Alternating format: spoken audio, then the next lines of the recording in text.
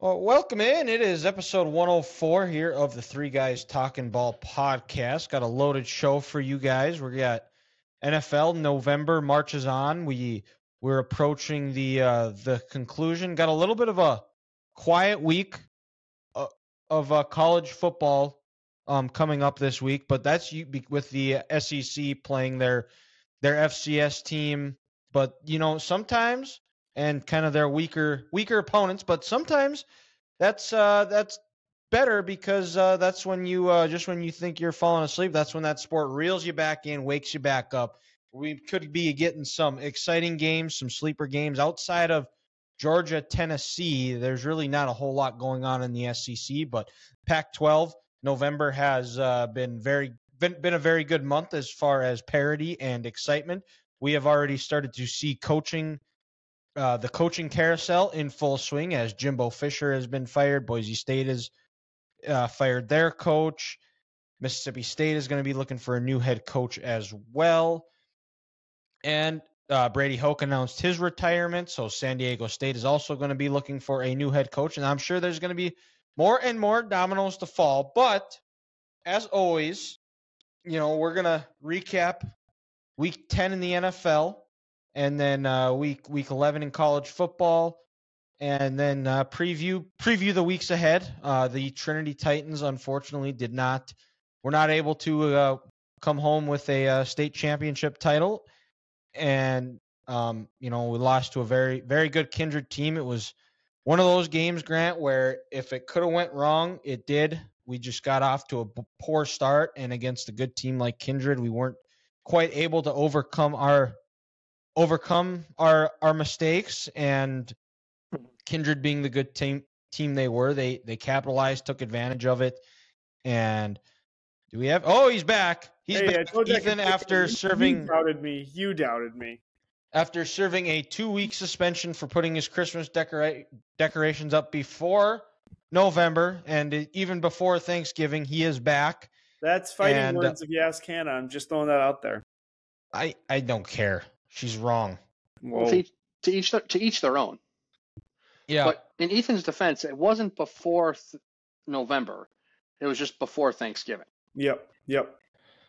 Oh, I thought it was before because I'm pretty sure we maybe. Okay, well, whatever. It's still too early, nonetheless. And it doesn't even really feel a whole lot like winter or cold here because we had a 65-degree day in Dickinson today, so that was really nice. Before, I'm sure it's going to get colder, but I don't really want to think about it. But I suppose we can just jump right into our week 11 NFL or week 10 NFL recap. Excuse me, and as always, we're going to be doing the draft. And now, Ethan, have you ever gotten the first pick? I've not. Still you have not. Okay. That's crazy. All right. That's crazy. Yeah. So, with the first pick in the Three Guys Talking Ball episode 104 draft, the first pick is gonna be. Oh, would you look at that? Me. Second pick. Suspicious. Grant. And Ethan. What else is new on last again? This is so rigged. It's just like the NFL. Yep. It is. That's right. The script is out, and Ethan's never going to get the first pick. I'm never going to get the first pick at this point. No. Who knows? Maybe we could just keep trying to leg it on as long as we want, or to really add some suspense to it. What we could do is we could add, we could go by a division where we pick the North is Ethan, the NFC North is Ethan, the AFC West is Grant, the NFC East is me, just to see, and whoever gets it. Maybe that might be a way to rig it to help Ethan get the first pick. I have an idea. Or change it up next week, Dylan, depending on how many helmets you have. Put the division rival, your biggest division rival, in there. So, if it were a Packers helmet, Ethan gets the first pick. If it were an Eagles helmet, Dylan would get it still represents us, but not our team. Maybe Ethan just Maybe Ethan just needs a little Wisconsin good luck. That's what I'm saying. No, Maybe. Let's pick the teams we don't want, because I'd for sure pick the Saints. I hate the Saints. Or the Saints. Or, yeah, it doesn't have to be a division team, but it could be a team, like you said, who you dislike. So It could. maybe Ethan. Maybe Ethan. Hate that idea. Maybe Ethan just needs a little rivalry in his life. Yeah. That could be it. Sometimes you have to go back to go forwards. That is correct. And so my surprise team here in the NFL for Week 10, and it's not actually a team, it's a player whose season actually it was just announced on Wednesday that his season is over, but it's going to be Deshaun Watson. Didn't get off to a great start. Started the game off with a pick six. He 6 of 20, his first 20 passes, and then in the second half, what does he do? Goes on 14 straight completions, finishes 20 of 34, 213 yards passing, another 37 on the ground. Finds a way to lead the Browns back to a win on the road, and the defense got a pick six. They had stops when they needed it. Myles Garrett is for sure in the MVP candidate. Zadarius Smith has been a nice pairing to him as well. But you got to give it up to Deshaun Watson. Everybody had him written off, especially this podcast included. We thought he was done with his shoulder, and well, unfortunately now he is officially done, but just adds to the gutsiness, the gritty performance that he put out there on Sunday. And that's why Deshaun Watson is my surprise player of the week. Deshaun looking like Clemson Deshaun out there in the second half on Sunday. That's right. He did. But for me, guys, I'm gonna go with the Arizona Cardinals this week. Just picking up. Welcome back, Kyler Murray. Welcome back, Kyler Murray. Second win of the year. You know, Arizona gets, like I said, their second win. Kyler's welcome back game. Excuse me. And you know, all things considered, coming back from an ACL with not a whole lot of help around him, I don't think Kyler played too bad. You know, 19 of 32 for 249 yards, the one interception. No touchdowns, but he did have that big scramble on the last drive that helped Arizona go kick the game-winning field goal. And, you know, let's call a spade a spade. This team is probably the least talented team in the NFL. They're not going to win a lot of games this year. They're going to end up 3-14, 4-13. They don't have a whole lot going for them, but, you know, they played a good game on Sunday and get a win. And then rookie BJ Ojalaria, I think that's how you say his name, the outside linebacker who played at LSU. He had 2 sacks on Sunday. You know, in his last 3 games, he's had 3 in the last 3 weeks. You know, looks like they got a nice piece there to build for the future on for Jonathan Gannon's defense. And, you know, a game that Atlanta probably thought, hey, we could win this game, stay in the AFC South race. But Arizona, like I said, they're not going to be good, but they're going to fight hard. And they got a big win. I didn't think a win they'd get. I thought Atlanta would cover. I think it was just like 1.5. But half a point. Half a point. I thought Atlanta would do it. And who knows? Maybe if Kyler can continue to play like this, Arizona doesn't need a quarterback in this year's draft, and Atlanta does big time. And who knows? Maybe Arizona can get Larry Fitzgerald 2.0 and Marvin Harrison Jr. Who knows? Yeah. That Arizona game, Grant, that was the only bet I lost in the NFL slate this weekend. Okay. And I thought for sure that was going to be the go-to. That was going to be the surefire win, but it was not. I'm going to go down to Dylan's favorite city. We're going to Houston. More specifically, CJ Stroud. He was already having a great rookie year. I actually legitimately think he should be talked about in the MVP conversation now after this weekend. 356 yards. He doesn't have a true one receiver. Nico Collins is good. He didn't play. Former Cowboy, right? Noah Brown damn near puts up 200, 172. And then 2 guys that are rookies, basically. Tank Dell and John Mechie, who obviously didn't play last year. And he goes up to the Bengals, like the reigning AFC title game. They're actually getting their stuff together. They're starting to look like a team. Then they go put 600 yards damn near up on these guys. Like, that is just absolutely nuts. And some of the throws he's making, yeah, he had a terrible throw that kind of even made the game closer than what it should have been. But even then, recomposed himself, went back down, got him in field position to kick the field goal. So, like, incredible game from CJ. You know, it's kind of crazy. Absolutely. And as you talk about Noah Brown, I'm actually adding him to my fantasy roster. He missed practice today with a knee injury, so don't get too crazy. Shit. It's only Wednesday. Yeah. If he misses Friday, then you got to be worried. Yep. But it's only Wednesday. And this late in the year, everyone's banged up. No one practices in the NFL anymore, so we'll see. All right. I guess it's still me. Oh yeah, no, but for disappointing team, to me, there's really only one team. Yeah, disappointing team, right? Yeah, it's your call, Ethan. Yeah, it's got to be the Jaguars. Like were just. I get San Francisco's getting healthier. They got Chase Young, whatever. But you're still 6-2. You've been playing fantastic the last 4 weeks, and then you just go lay a dud. Trevor Lawrence looked like he's never played football before. ETN only 9 carries. I get it was a blowout, but even then, still he's been their offense. He's been their offense. He's literally their offense. You got to get the ball. Calvin Ridley, how many? He only had 3 targets. The dude's your number one. You got to get him the ball. No offense to Doug Peterson, great coach. Awful game plan from him this week. And to do it off a bye. Yeah. Yeah. Off a bye. When he works with Andy Reid, you should be great coming off the bye. Mm-hmm. Dearness Johnson had as many targets as Calvin Ridley. Whoever the hell Dearness Johnson is, I have no idea. I'm not going to lie. That name doesn't even sound familiar. It's one of those where you're like, who is this guy? Oh, yeah, he played here, there, and there. It's like, this dude, I'm like, who? Who the hell is this guy? He's a Texas guy. I feel like he's Texas. Well, it's a name like Dearness. He's definitely from the South. Oh, nope, South Florida. Okay. Close enough. Florida man. Close enough.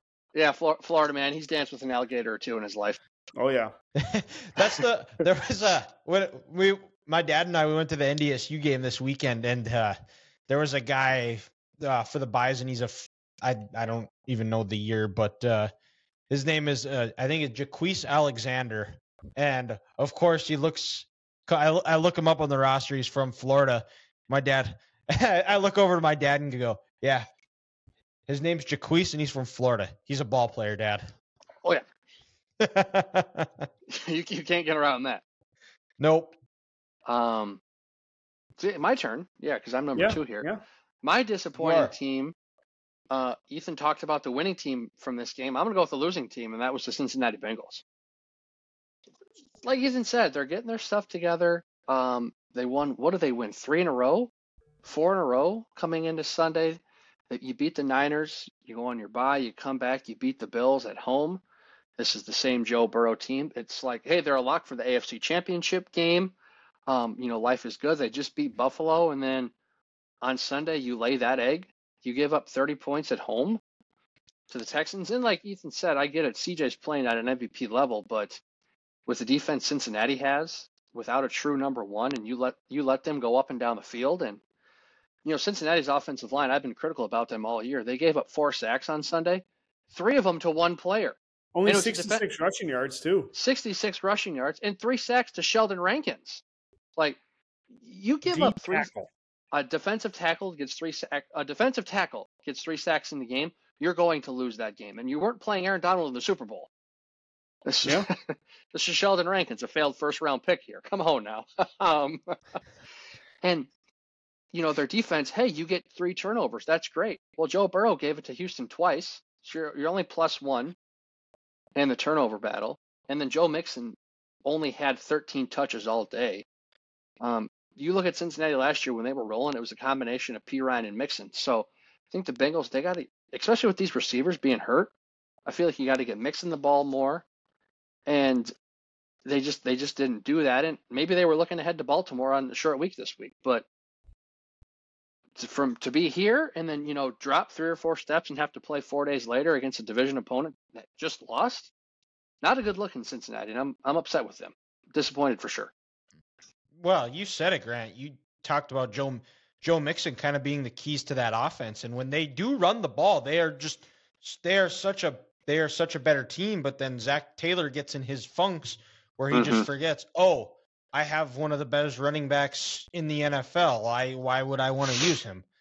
And then one more thing, I forgot to say this in my notes. If Cincinnati wants to win, I feel like Joe Mixon needs 18 to 22 touches a game. I'm not saying rushing attempts, but 18 to 22 times that man touches the ball, good things are going to happen in Cincinnati. Yeah, absolutely.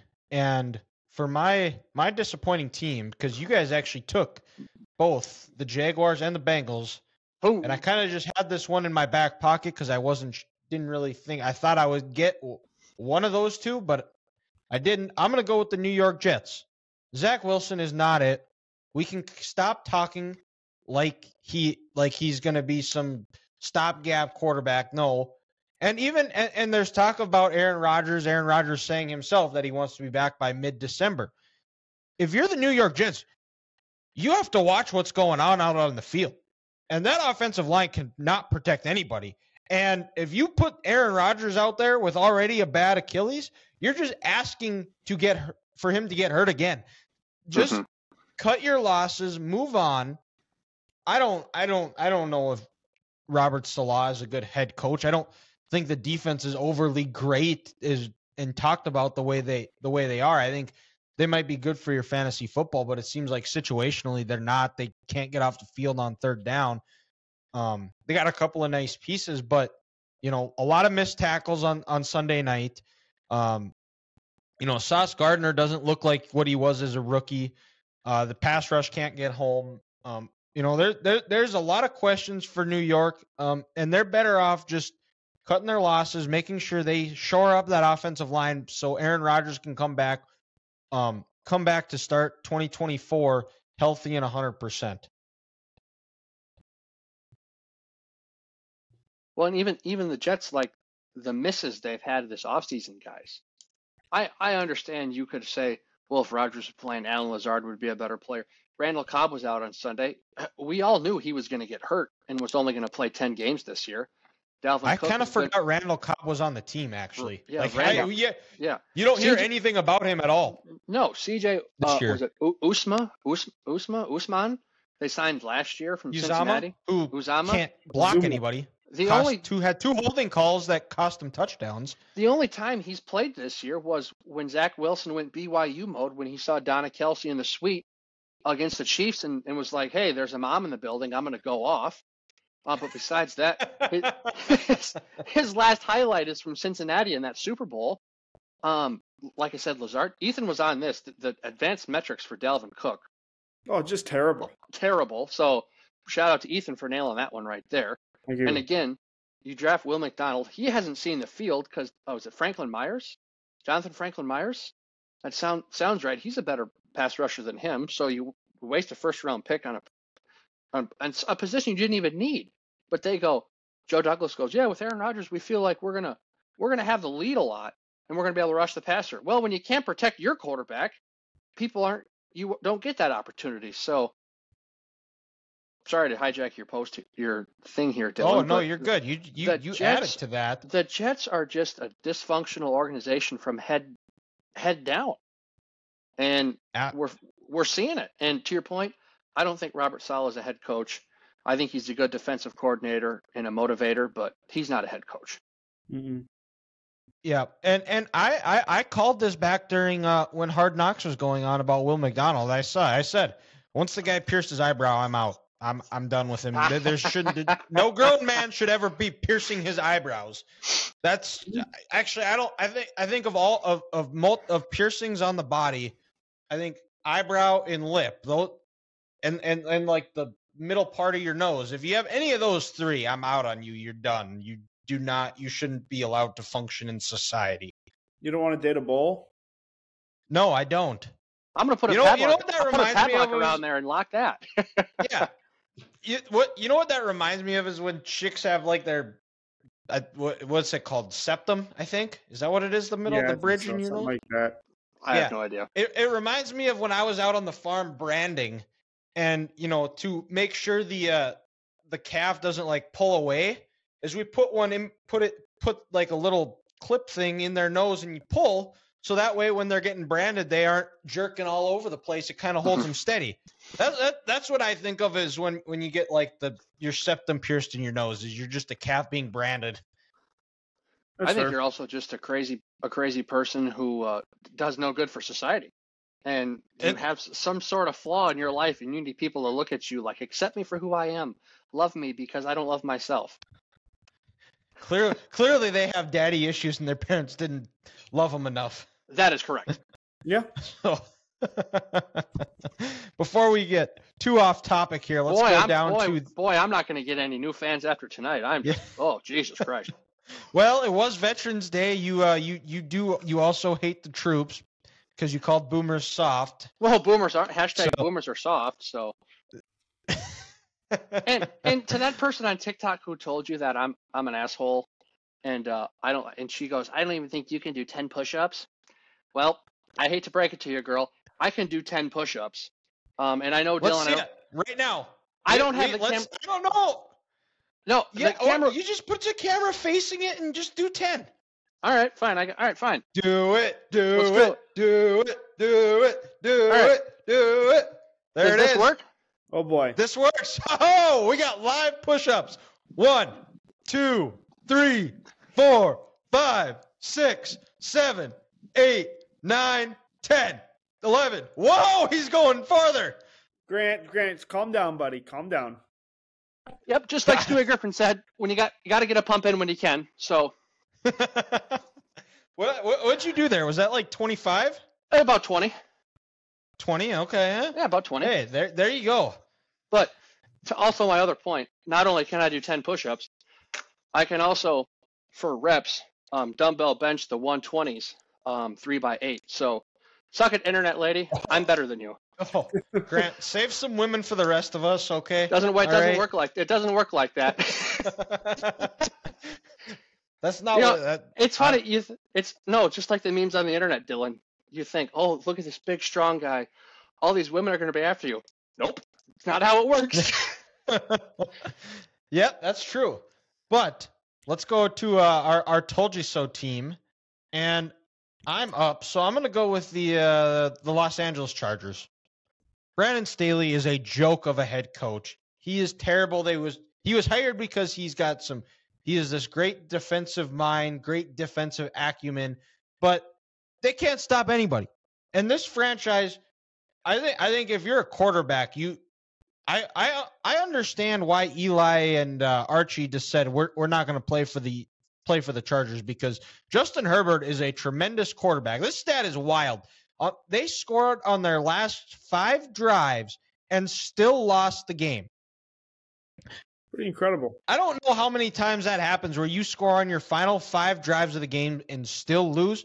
And Justin Herbert's basically going to be Phillip Rivers 2.0 because the Chargers cannot get out of their own way. Well, they need a new coach.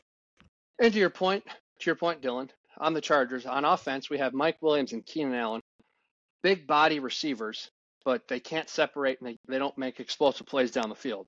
So who are we going to draft? Zay Flowers and Jordan Addison are on the board. They fit that mold. You know what? Let's get Quentin Johnston. Let's get another big body guy who can't separate. Okay, so your got his first touchdown though this weekend. Hey, he did separate versus Michigan. Let's be honest. Yeah, he did. That he did. Oh, son of a bitch, Ethan. So he got me there. Sorry. But then again, with the Chargers, your defense is already porous and can't stop the run. Your best linebacker in your team is 27 years old. He just finished with 144 tackles last year, 4.5 sacks, and I think it was 2 forced fumbles. So you know what we're going to do? We're going to let him go to our biggest division rival, where he already has 3.5 sacks on the year, 53 tackles, and is filling in for Nick Bolton, and the Chiefs' defense hasn't skipped a beat. So thank you, Los Angeles, for Drew Tranquill. And we're going to replace him with Eric Kendricks. So we're going to get older and slower in the middle of our already porous defense. I love having this guy in the AFC West. It's awesome. I love it. Stanos family, you're cheap. Keep them. Keep going forward on 4th down in your own territory. Do it. Come on, Brandon. You know, the crazy thing about that too this year is him going for it. It still hasn't completely bit him in the ass entirely somehow. Compared to that Chiefs game in 2021 when he lost the AFC West in that game because he went for it like 6 times. Yeah. Pretty much, yeah. But so my turn. And actually, Dylan, it's funny you mentioned the Chargers. They were my honorable mention team this week. Or my second team in case someone took my other team. And so with that team, I'm going to go with the San Francisco 49ers. You know, like we've said, guys, and I think what I've said, and I've challenged them on this podcast and outside of this podcast, it's this defense hasn't played well these last 3 weeks. Well, they showed up on Sunday. You know, Chase Young and Nick Bosa had the nice play where they both got a half sack, but besides that, still 5 total sacks on the day. One forced fumble, and you had everyone else getting to the quarterback. Farrell, Eric Armstead, Javon Hargrave, got there. The front four, when they go, that's how that team goes. No, it's simple as that. And even, they got their running game back. Trent Williams was back. And the crazy stat here, guys, you take away their 3 rushes, their 3 knees at the end of this game. They had 27 carries for 141 yards, 5.2 yards a carry. You let Kyle Shanahan run for 5 yards a carry, you're not beating him. Simple as that. And Brock Purdy looked great, 19 to 26, 296 yards, 3 touchdowns on the afternoon. And since the world is talking about metrics and stats, blah, blah, blah, well, his QBR was an 87.8. Anything above a 75 is an MVP level. And Sunday was his 17th start, and after 17 games, 1 full season, he's 14-3. So if they can keep this going, where the pass rush is on and they're playing complementary football, I'm not sure anyone in this league can beat this team. They looked damn good off the bye. It helps when you have a healthy Trent Williams, healthy Deebo Samuel, with the 2 cogs that really make that offense go. Downhill running game. But there is some questions. I don't know if this running game is as good as they were because Christian McCaffrey, maybe he's lost a step, looked a little rusty off the bye. Did not get a touchdown, though, this weekend. Oh, son of a bitch, man. Does it for 16 straight games, rushes for 99 17. Yards. It was 17, that's right. Rushes for, what was it? 99 yards I saw. Can't even get 100 yards. What is this? You bum. You getting paid all this money and you can't even get for 100 yards on the ground? Ridiculous. Who was I going to go with? Oh, that's right. I'm doing kind of the opposite. So I thought these guys were going to be good. They're actually terrible. So it's more like I told you so. You probably shouldn't have picked this type of thing. But the Giants. They might be the worst team in the NFL. They are so bad. They're lucky. Actually, I shouldn't say it. The Jets are lucky the Giants are so bad that no one really cares. No one notices.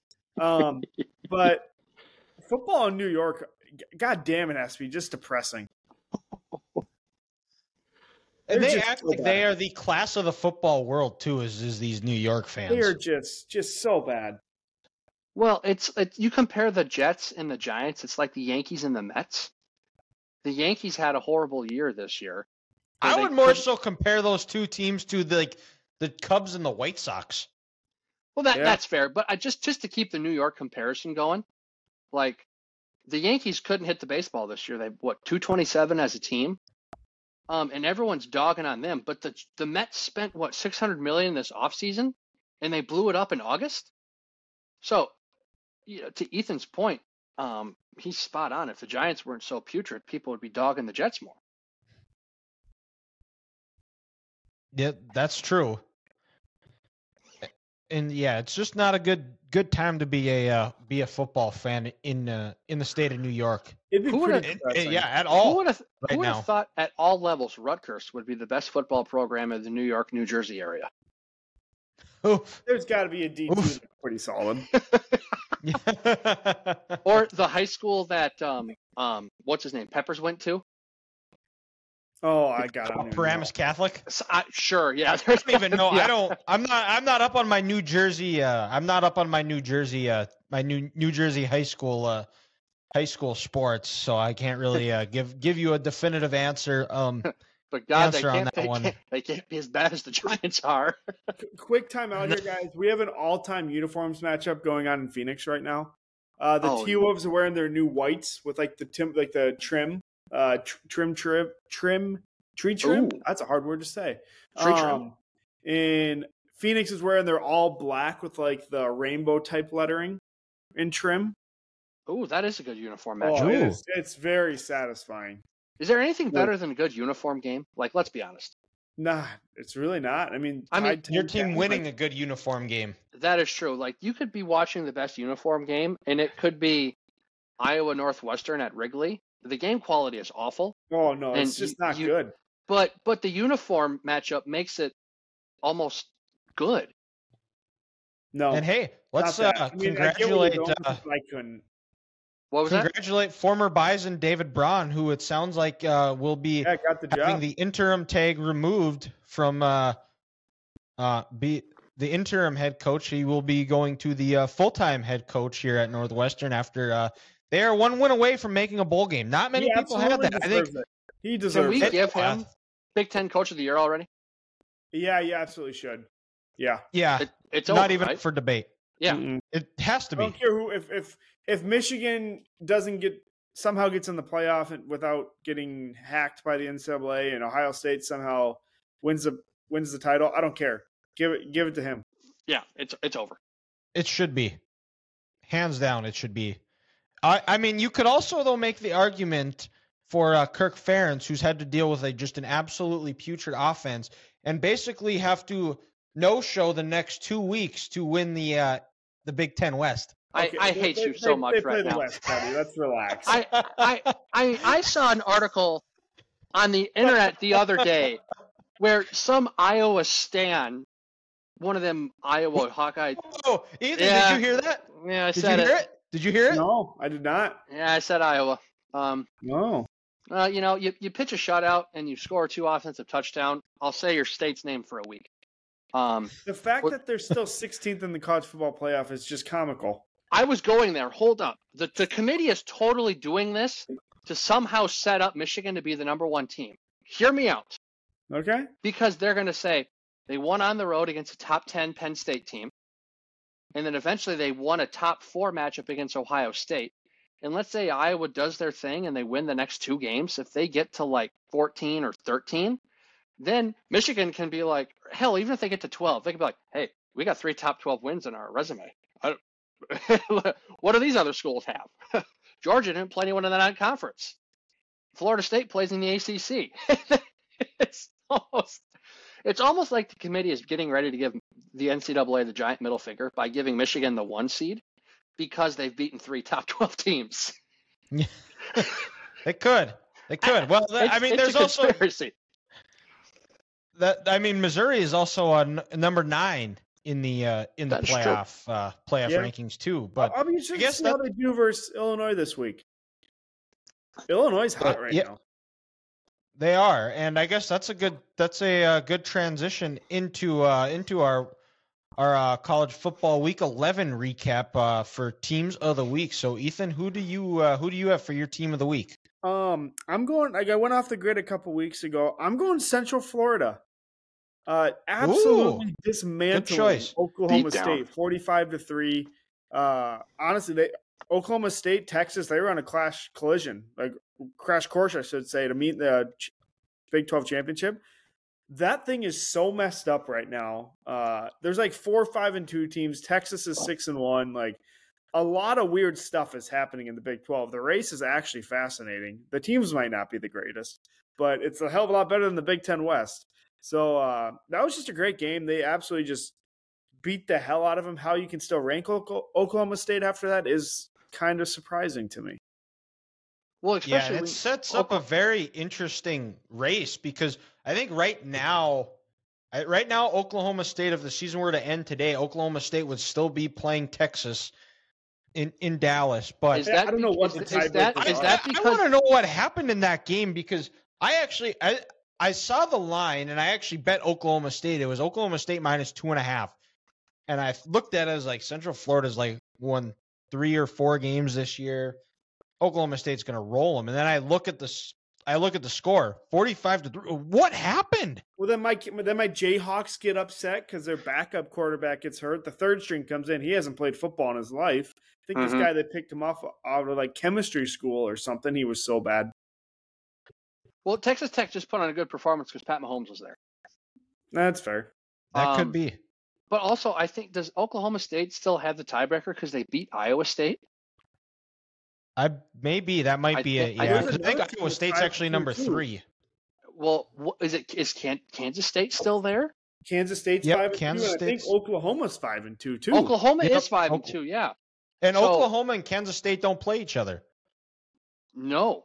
And then Iowa State, Kansas play this week. Iowa State, Texas play this week. Iowa State, Texas play this week. I mean, if they beat Texas, I mean, we could see this game in 2 weeks again. Utter chaos. And if Iowa State upsets Texas this week, they're going to be is not getting a team in. No, and Texas, who knows? Texas under Sark, then they might snowball and totally miss the Big 12 title game.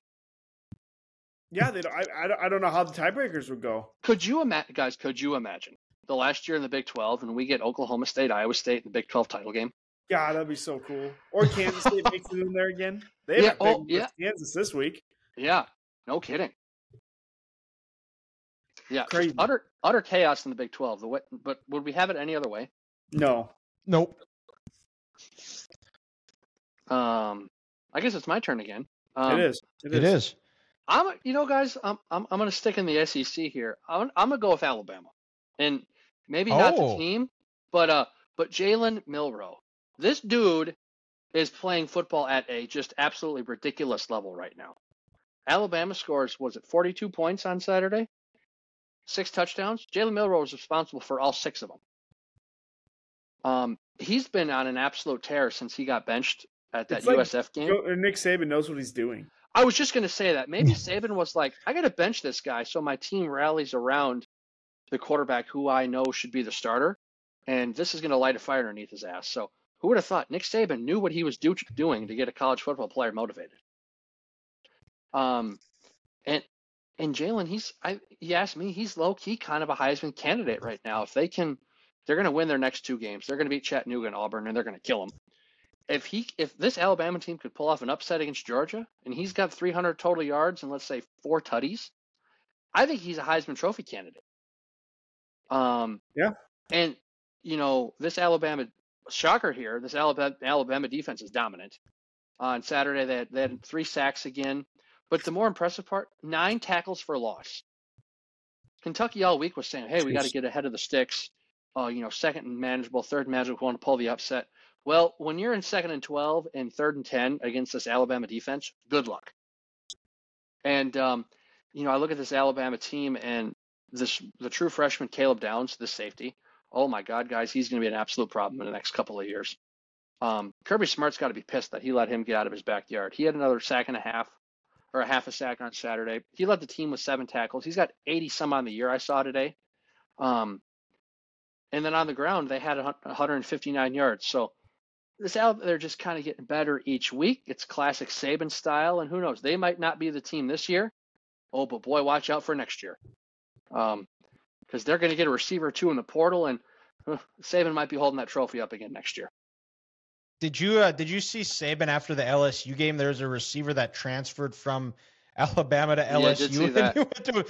You'd be playing a lot more here, a lot more for us than you would be there. Oh, that's awesome.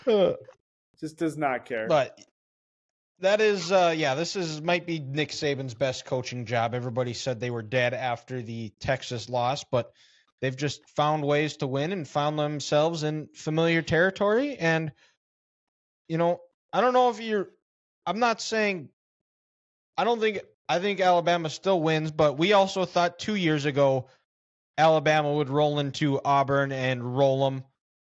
And we ended up having an overtime game. So you never know. That I think that game might be a little bit closer than what people think. But it's my time for my college football team of the week here. Oh, boy. And it's the Michigan Wolverines. Now, there was a whole lot of pomp and circumstances going in. There were a lot of people that were saying, these sign-stealing things, Michigan isn't going to be able to win, beat a good team without it. They're going into Happy Valley. And then this coward, this pathetic excuse of a man, Tony Petitti, a.k.a. the Big Ten commissioner, just decides to suspend Harbaugh without any due process. There's zero evidence that Harbaugh had any knowledge of or any involvement of this alleged scheme that's going on. You saw the evidence? He's never spoken to Harbaugh, or he's never even spoken to Connor Stalions, former Marine. Thank you for your service, Connor. Happy Veterans Day. Thank you to those who have all served, and suspended him because the Big Ten are a bunch of cowards who are sick, who are just made up of a bunch of poverty programs, who are just mad that Michigan's just gotten better the last two after the COVID year and kicked the Big Ten's ass the last 2 years, 2.5 years. And Michigan said, you know what? We don't care. We're going to go and we're going to just put our nuts on the table and we're going to rub it all over that Nittany Lion mask logo at midfield. We're going to run the ball for 32 straight times, and there's nothing you can do. We're going to run the ball. We're going to run the ball, and you can't stop it. 5 yards a carry.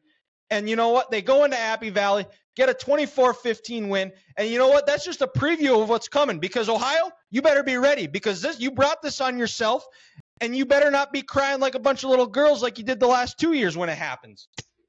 You done yet? Yep. Okay. I felt like he was just getting started. I've got more. I'm saving more. We've got bigger games ahead. And Ethan, if I have one thing to say, that was him being arrogant and pompous after 2 straight Big Ten titles. Could you imagine if Michigan gets to Ohio State's level and wins like 7 in a row? I know. I'm not going to be able to talk to this guy. It's a good thing it won't happen because John Harbaugh is going to get fired here soon. Oh, that would be Jim, their partner. Same thing. John is in Baltimore. Bozo, whatever it is now. Yeah. He's irrelevant, so it's fine. And this is only going to make – they thought they could tear this team apart, but that's only making them stronger. I will say like this. Like I said, we're coming Ohio. I will say this. If they were going to get rid of the TRO, they probably would have done it on Saturday. So I don't know how that hearing is going to go Friday, because what's the point of waiting if you're going to approve it? And here's my thing.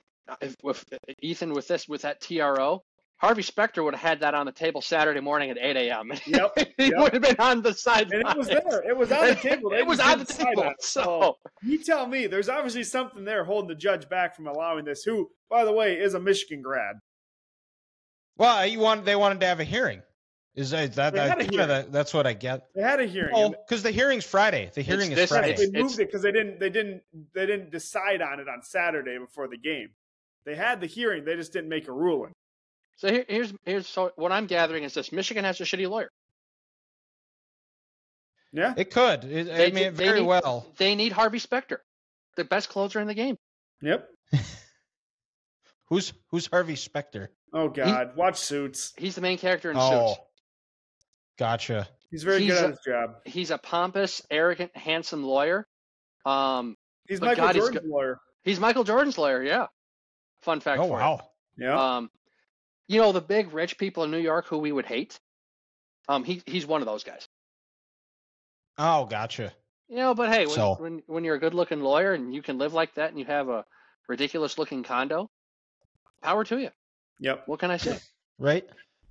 But let's go back to our NFL Week 11 game of the week here, and I'm going to get it started right away. Thursday night, Bengals Ravens. Both teams coming off a loss.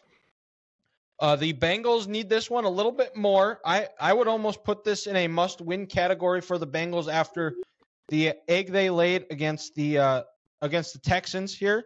But the Ravens also coming off a loss. They're going to be hungry to avenge it after what was blowing a 2-touchdown lead. Something you don't see the Ravens, a Ravens team do very often, especially under John Harbaugh, who's been there for. That's wild to think. He's got to be approaching almost 20 years as head coach for the Ravens. I think it's like 15 or 16. Yeah, it's up there. Yeah. And it was 2008, if I'm not mistaken. That sounds right. And can the Bengals, can they protect Joe Burrow? Are they going to be able to find a run game against a very stout Ravens defense who are going to be playing with their hair on fire after giving up a 2-touchdown lead the week before? We're going to find out. So that Bengals Ravens is my NFL Week 11 game of the week. Well, and I saw, guys, Baltimore, they're wearing their all black uniforms. Oh, those are nice. It's going to be spicy. They might be saying nevermore. That is correct. If you've seen The Wire, when the Ravens come on the field, Dylan, you might hear a bunch of Cincinnati people referring to Roquan Smith as Omar. Omar's coming. Watch out. But for me here, surprise, guys, my game of the week, I'm going Monday night. Philadelphia goes to Kansas City. Two best teams in the league based just off record. I guess throw Detroit in there too. Super Bowl 57 rematch. Both teams are coming off their bye. Both teams should be healthier. It's the last game of the week. It's going to be absolutely electric. There in Arrowhead, and both teams can almost maybe put Kansas City could kind of put clamps down on the division if they can get to 8-2. And Philadelphia, they keep the pressure on Dallas. If they win, they get to 9-1. And the Eagles, they got a tough stretch here with this schedule. I don't know the exact order, but I know the teams. It's Kansas City, it's Buffalo. They got Seattle in there, Dallas again, San Francisco. This is a big 5-game stretch for the Eagles. And then after this, Chiefs' schedule there's some wins on there. So can they handle their business? Can they get to 8-2? And then you got games against Las Vegas, Green Bay, I think Buffalo, and then the Bengals coming up towards the end of the year, and then also the Patriots for the Chiefs. But after the bye week, did Andy and his coaching staff kind of figure out some cohesion on offense? I'd like to see him run the ball a little more, but this week against those Eagles defensive tackles, that might not be the play, but I think it's going to be an electric and awesome Monday night game. It's going to come down just like the Super Bowl, the last possession. So Chiefs, Eagles, my game of the week. It's a pretty easy one. I'm going, instead of Monday night, I'm going to Sunday night. I'm going Vikings Broncos. I think this is probably the most intriguing matchup of the weekend. Got the red hot Vikings running off those Dobbs fumes, 5-game win streak. And you got Denver, who I don't know if I would say is a good team, but they're playing better. Their defense is really what's carrying them at this point. Offense is still very much a work in progress. It's going to be crazy. You don't know what to expect from Dobbs. He hasn't, I don't think, faced a defense that's quite this good. Who knows? Maybe he plays like he did in the first half. Maybe he plays, or the offense plays like they did in the second half. You never know what the hell you're going to get with the Vikings. And then Russell Wilson, you don't know what the hell you're going to get with him either. So it could have an absolute god-awful Russell that we've seen for half the year, or the guy that kind of looks like he knows what he's doing. So a lot of intrigue, a lot of just unknowns going into this game. It should be a lot of fun. Yeah, absolutely. That was also a game I had circled here. Is the both teams they're fighting for playoff position, and Ethan, you nailed it. That the Broncos defense is kind of coming back from what they were last year a little bit. Russell Wilson, I mean, I don't think he's ever going to be like 2018, 2019 Russ that we saw, but I think as they're playing, Sean Payton's done a really good job of just playing complementary football, running the ball well. The offensive line has improved, and just getting them in spots where they, getting them in spots to succeed and find ways to pull out wins, whether it be against the Broncos or the Bills. Well, they are the Broncos, and they beat the Chiefs. Yeah. But Ethan's point, the last 9 games, I think the Broncos have forced 9 turnovers. Anytime. No, the last 2 games. I'm sorry, the last 2 games. I said 2 games. 9 games. I think I messed it up and had the 9 turnovers as 9 games. But got it. In their last 2 games against the Chiefs and Bills, 5 turnovers they forced against Kansas City, and then 4 on Monday night. You're going to win a lot of games when you're when you're doing that. I don't care who you're playing. You could be playing the 92 Cowboys. You turn them over 4 times, you're going to win that football game. Yeah. But yeah, Ethan, you're right. It's like you can tell they're better under Sean Payton than Nathaniel Hackett, but they're still not a good team or a great team, but they're not like explosive they're at not all. No, but they just don't have any explosive players. I mean, Cortland No, Sutton. and like literally the only time they score is when they turn it over. So you don't turn it over, you're going to beat them. Like I think that's as simple as that. I mean, that sounds very easy. Like obviously, less turnovers you have, the more games you're going to win. But I think versus Denver, it's increased that much more. Well, and to your point, like this year, the 2 times the Chiefs have played them, almost every single score they had was either off of Kansas City turnover, or Denver on a punt. They returned it, 40 yards, and the drive started at the KC 45. It's no different than the Bills game. They never went down the whole field the whole way. Oh yeah, exactly. Russell. I think almost every scoring drive was probably at or near the 50.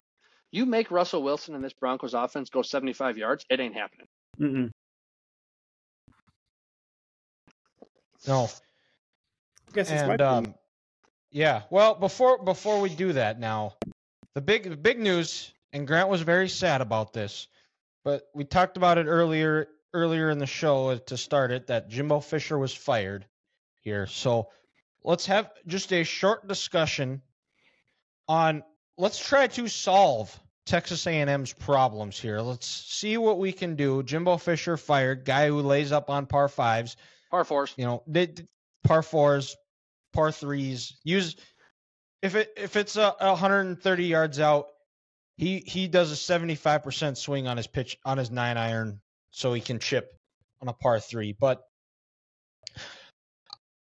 And I was hoping somebody was going to mention him as give Texas A&M the team of the week for finally letting Jimbo go for $76 million. I think he gets a lump sum of $19 million right away, or 60 days since he's been fired, and then another big chunk within like 120 days, and then every year he gets $7 million deposited into his account, and there are no like restrictions or anything on it, where if he wants to go and coach again, which I don't know, this guy makes the Bobby Bonilla deal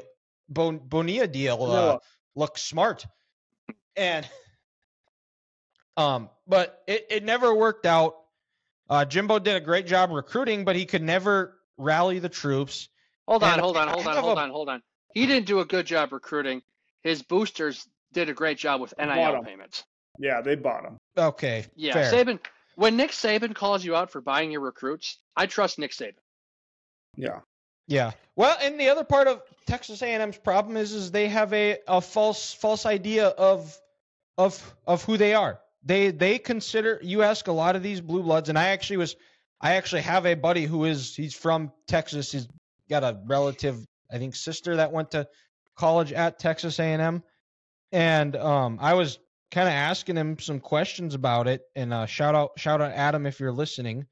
But I was asking him, I asked him point blank, do Texas A&M fans have a false sense of who they are? And he said that for the most part, like most normal like A&M fans understand that they are not in that blue blood category, but they spend money, they invested a lot into the facilities, but it's a lot of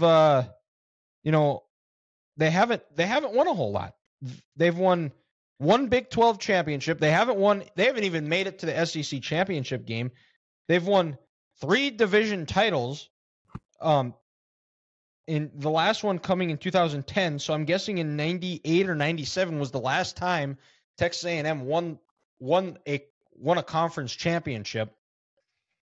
And it's felt like under Jimbo, and more so, and even under Kevin Sumlin, where they really rode Johnny Manziel's coattails, and that was their identity. And they never, after Johnny left, they never really had any established identity of what they wanted to do, or there was no culture at all. I think whoever they hire next they need to go and look at it and be patient with this next coach, which they should be, because having to pay a guy $76 million is, it's going to strap your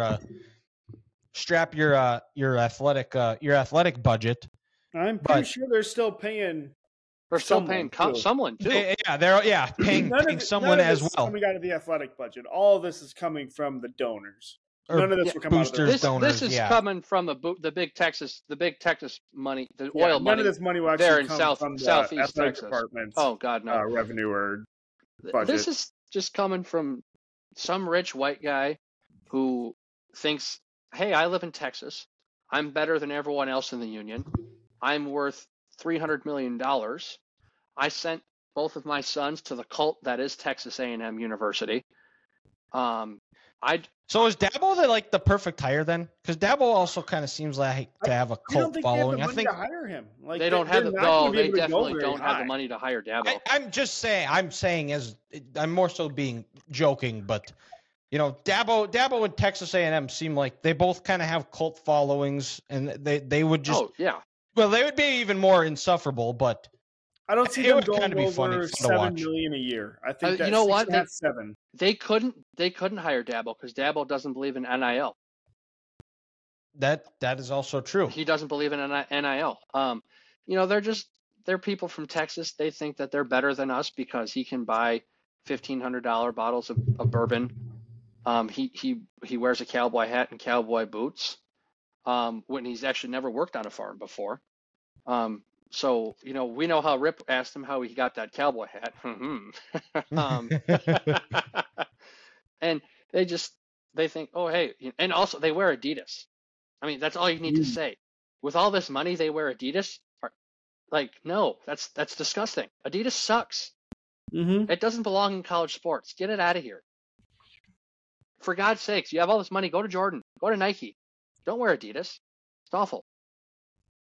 But back to my point is and for a coach that's more about building a culture, establishing an identity, you're going to get him a lot cheaper, and hopefully they give him time to kind of bring them back to somewhat where they aren't just kind of in no man's land. I think they need to go after a guy like a Mike Elko, a Chris Kleiman, a Lance Leipold, a Kalen DeBoer, guys with coaching experience that aren't just big names. They need to go with somebody that's a little bit under the radar.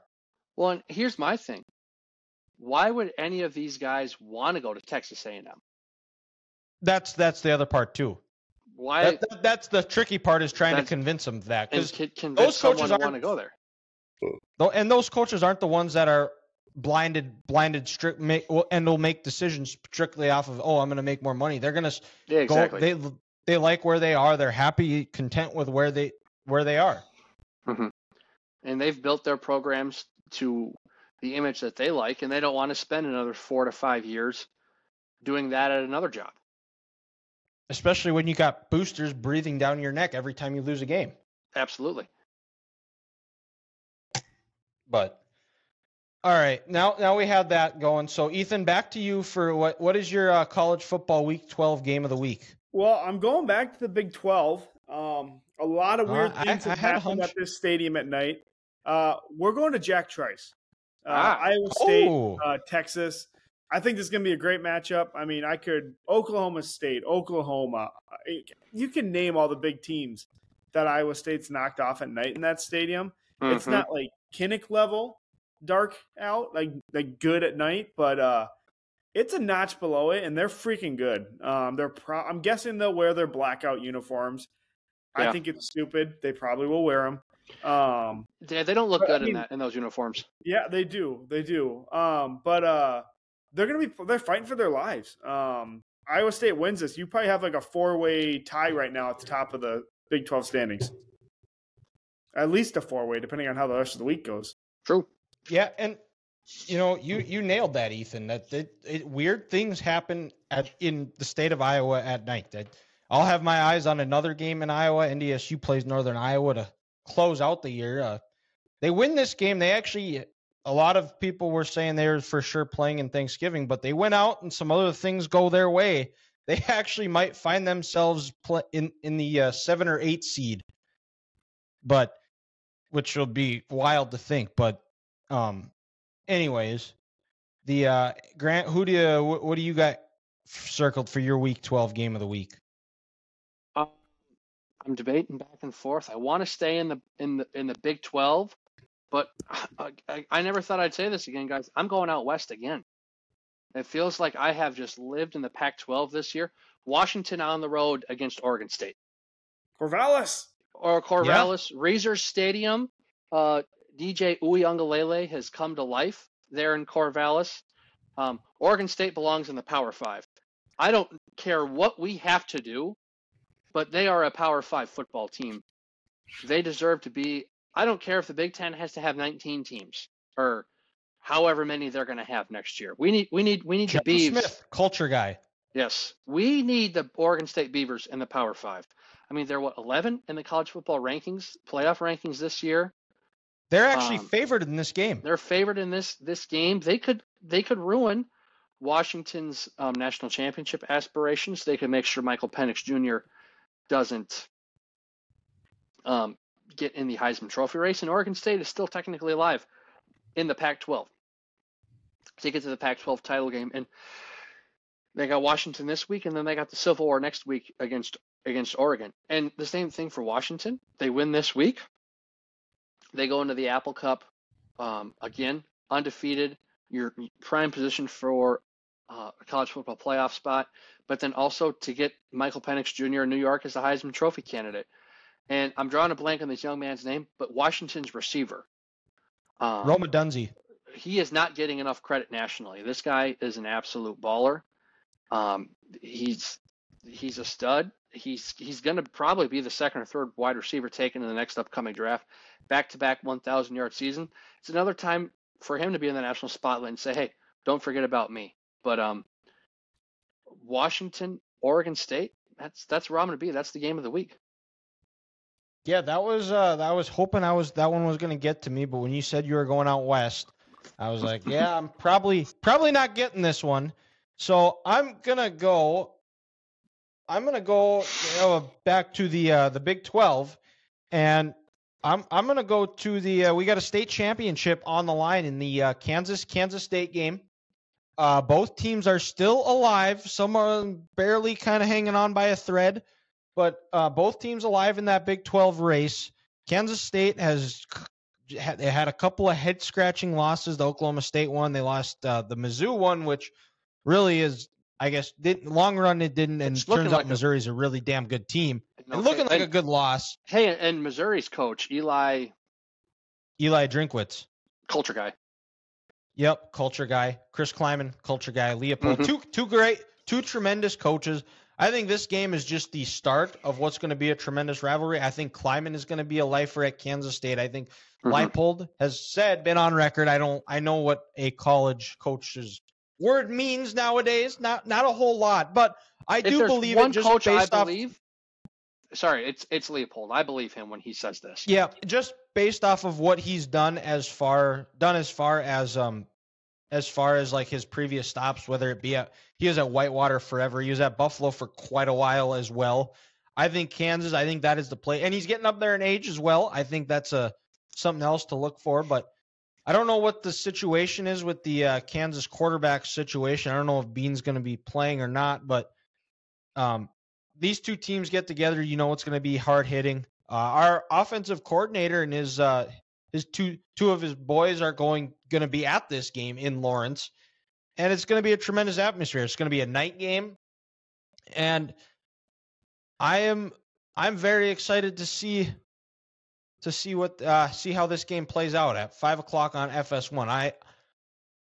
I'm always going to ride with Coach Kleiman, so I'm going to go with Kansas State wins this one somewhere along the lines of, I think Kansas State's defense is a little bit better than Kansas. I think they get a couple of more stops. I think Kansas State baits whoever is at quarterback, because even if it is the third stringer or Bean, both are known to kind of turn the ball over a couple of times. Yeah, Bean's the backup.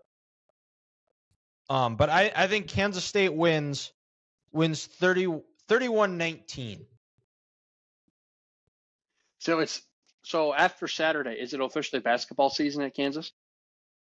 Yes, correct. Okay. Correct. And that is perfect, Grant.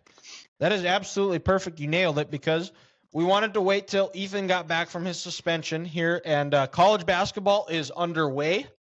And this is our predictions sure to go wrong, but we're going to just give our preseason Final Four teams of who we think is going to be playing in.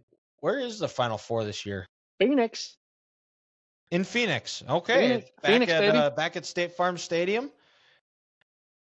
We're going to see who's going to be hanging the or cutting down the nets in the first weekend in April. So I guess since we'll just keep going snake, and then we'll get to curveball of the week. And Ethan, after 2 weeks off, he's going to have a good one, I bet.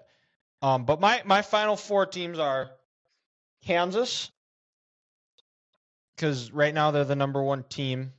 And like Grant said, basketball season is underway. I watched them last night. And then my second team is going to be Texas A&M. Very talented group in Buzz Williams. Buzz Williams has been close, hasn't quite been able to get over that hump and get into the Final Four. I think this is the year. They've got a senior backcourt, really just a really solid team all around. And then my third team, I'm going to go with another team that has been close. And a team that lost and their season ended way too soon before most people expect. I'm going to go with the Purdue Boilermakers. I think this is the year Matt Painter gets over the hump and makes it to the Final Four. And then my fourth team is we're going to go back to the SEC. And I'm going to go with the Kentucky Wildcats. I think this is more of a John Calipari-led team or type of team where he's going to just listening to some college basketball experts, they've said that it felt like the last few years is where he just was doing too much coaching instead of letting just roll the ball out and letting them play, which has been when Calipari's been at his best team. And it feels like this is going to be one of those teams where he's going to just roll the ball out and let those guys play, let those guys figure it out. They might get off to a little bit of a slow start. He's embraced that the transfer portal. If he can get guys to buy in and keep going, I think this is a year he gets back to the Final Four. I think I've had them as Final Four teams in my bracket or a preseason the last few years. So I'm going to go with Kansas, Texas A&M, Purdue, Kentucky as my Final Four teams. Yeah, Dylan, if people didn't know you, they'd think you were a Wildcats fan with how often you have them in the Final Four. But I'm with you, dude. I think the one team that we're going to agree on, and the only team we're going to agree on is the Kansas Jayhawks. You bring in Dickinson and Hunter in the offseason, and whenever Bill Self has a big man, that's when his teams are at his best, and he was an absolute animal last night. I know, sure, they only had 4 points off their bench, but they probably have the best starting five in the country right now. So I'm going to go Kansas 1, and then I think the defending champs get back to the Final Four. I'm going to go UConn. I think Bobby Hurley's building something there in Connecticut, and they're just going to keep this thing rolling. And then a second team from the Big East, the team actually I watched last night, the Creighton Blue Jays. I think McDermott's going to get there. They got, the South Dakota State transfer. I'm drawing a blank on his name. Taylor Shireman. Yep, he's coming back this year for another year. They got that big 7-footer who absolutely dominated Iowa last night. He's going to be a matchup nightmare. Mm-hmm. And I kind of think this is the year they take it over the top. It's kind of a bummer they lost their point guard again, I believe Gonzaga, in the transfer portal. So we'll see how that works because point guards win tournaments in March. But I don't know. That tough Elite Eight loss last year. I think Creighton's going to find a way to get there. And then kind of my wild card team. I love this coach so much, Scott Drew. I'm going to go the Baylor Bears. Ooh, Baylor making a comeback. So big Big 12 and Big East guy over here for college basketball. All right, Ethan, best for last. What do you got? All right. So I guess that makes us 3 for 3. I'm going Kansas. I do think they're the best team in the country right now. They looked phenomenal last night. Cross Kansas off. They're not going to the Final Four. Sorry, guys. Just like how we all had North Carolina last year. I'm actually going back with a team that did it last year. It's not UConn. We're Houston. going to the Cinderella, Florida Atlantic. We're going back. I thought about everyone back. I thought about them. Everyone back. Coach. I thought about them. Yeah. Third team. I just watched them the other night versus a Big Ten team. Wisconsin. Tennessee. They played Wisconsin. They are literally like an anaconda. They just slowly suck the life out of you defensively. Like, they are unbelievable defensively. They have the great point guard. I'm Ziegler, I think his name is. Sophomore, back from his ACL injury from the end of last year. They didn't have him for the tournament run last year and still went as far as they did. And then this is a total, I shouldn't say a joke, but Dylan, I know, has been a homer a couple times now with picking Michigan. Why the hell not? Let's go Minnesota. I mean, who cares? Like, come on. Like, we're 2-0. I'm going to the game tomorrow. Like, Grant's going to the game tomorrow. They're going to beat Missouri. Who do they play? Missouri. Oh. And the whole, after tomorrow, the whole city's going to be behind them. This is Ben's year. And we're going to do big things. You know, bring back the 97 banner. Fuck them. We did it. We made it. Fuck those tests. Yeah, that's right. We covered that in the book. Hey, in Minnesota, it's not Minnesota Gopher football season. It's not hockey season. It's men's basketball season. It's Gopher basketball season. Yeah. That's right. And the Fuck Gophers you, are going back. It's Gopher basketball season, according to Ethan. Yeah. We're back. We're so back. As if we've ever even been back ever. Until they beat Wisconsin next week. No, it doesn't matter. That'd be what, 3 and 5 years? Well, I'm just 4 and 5. That'd be 3 straight. Yeah. Oh yeah, 4 and 5. Yeah. Or like 4 and 6. 4 and 6, I think. Yeah. And if we would have told you at the start of the year, if Minnesota is going to beat Iowa and Wisconsin, they're for sure going to Indianapolis. Would it really be a Minnesota sports team if yeah. Would it be a Minnesota sports team though if that happens? Yeah, it really would. And they don't. It really would. And somehow still only finish 6-6. Yeah. Unless somehow we go and beat Ohio State, which that is not happening. So let's just it's not right now. Hey, speaking of that, so in April this year, me and 2 others, we put a combined $200 in on a preseason Heisman Trophy pick, and we went Marvin Harrison Jr. Marvin's playing better, so these next 3 weeks, I'm gonna need like 1,200 yards and like 6 touchdowns. So you're playing a great defense for that. Exactly. So it's a great start this week. Of course, put 400 up on these guys. Just think what McCord's going to do. Of course, the rivalry game next week, and then the week after that, the sacrificial lamb on the college football season being the Iowa Hawkeyes, somehow representing the Big Ten West. Without Cooper DeJean, I'm feeling good, boys. We might put a combined $200 into 8,000 here in December. All I'm saying, Grant, is you better hope Minnesota keeps it close enough that he plays the second half, at least the third quarter. Or he does what he did last week and he gets his 4 touchdowns in the first half. Yeah, it's fine too. But hey, come on, a combined $200 to 8,000. Come on, Marvin, I need you. Nice. I need you. But all right, Ethan, what do you got for curveball of the week? So it's holiday season, obviously. You got to go do some gift shopping. 'Tis the season. Everyone goes to malls. So you can't use your hometown mall. What is the best mall you've been to? Oh, that's a good one. Ooh. Well, you really made it tough, Ethan. I was really going to pick Dickinson my hometown mall. At least Mankato's not that bad. Yeah, River Hills Mall, it's kind of sad now, but man, 15 years ago, that was the place to be in town. Yeah, all malls are like that now, sadly. Yeah. God, yeah. We've got a grocery store and a sporting goods store in our mall. That's about the two best things in there. Oh, and hey, we do have a Dunham's, yeah. Hey, Dunham's, by the way, baby. We cannot use Mall of America in this example. No, that's just a shithole. No. Yeah, that's excluded. Okay. All right. Unless you want to get shot. I don't even know the name of this mall, but it was the first outdoor mall I've ever been to. It was this mall in San Diego. Had it all. And I was just mesmerized by this place is outdoors. What happens if it rains? And I remembered I'm in California and it never rains there. But I thought it was coolest thing I've ever been to. Like, you're walking outside, you go into the stores that are covered, but then outside you're doing some shopping, And that's actually more so I'm just hanging out on a bench waiting for my mom and sister to get done shopping. So pretty standard. So yeah, you can get some steps in. You're doing it outside. You're getting some vitamin D, good sunlight. You know what? I'm going down.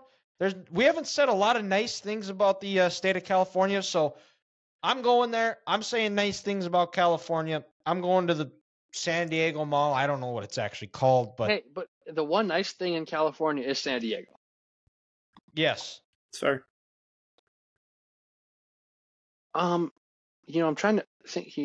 Of the times I've spent in Florida, in Texas, in North Carolina, in the southern part of this country, I really have never gone to a mall. So down there, so I can't use that example like Dylan had. But I'm going to give a little love to Minnesota here.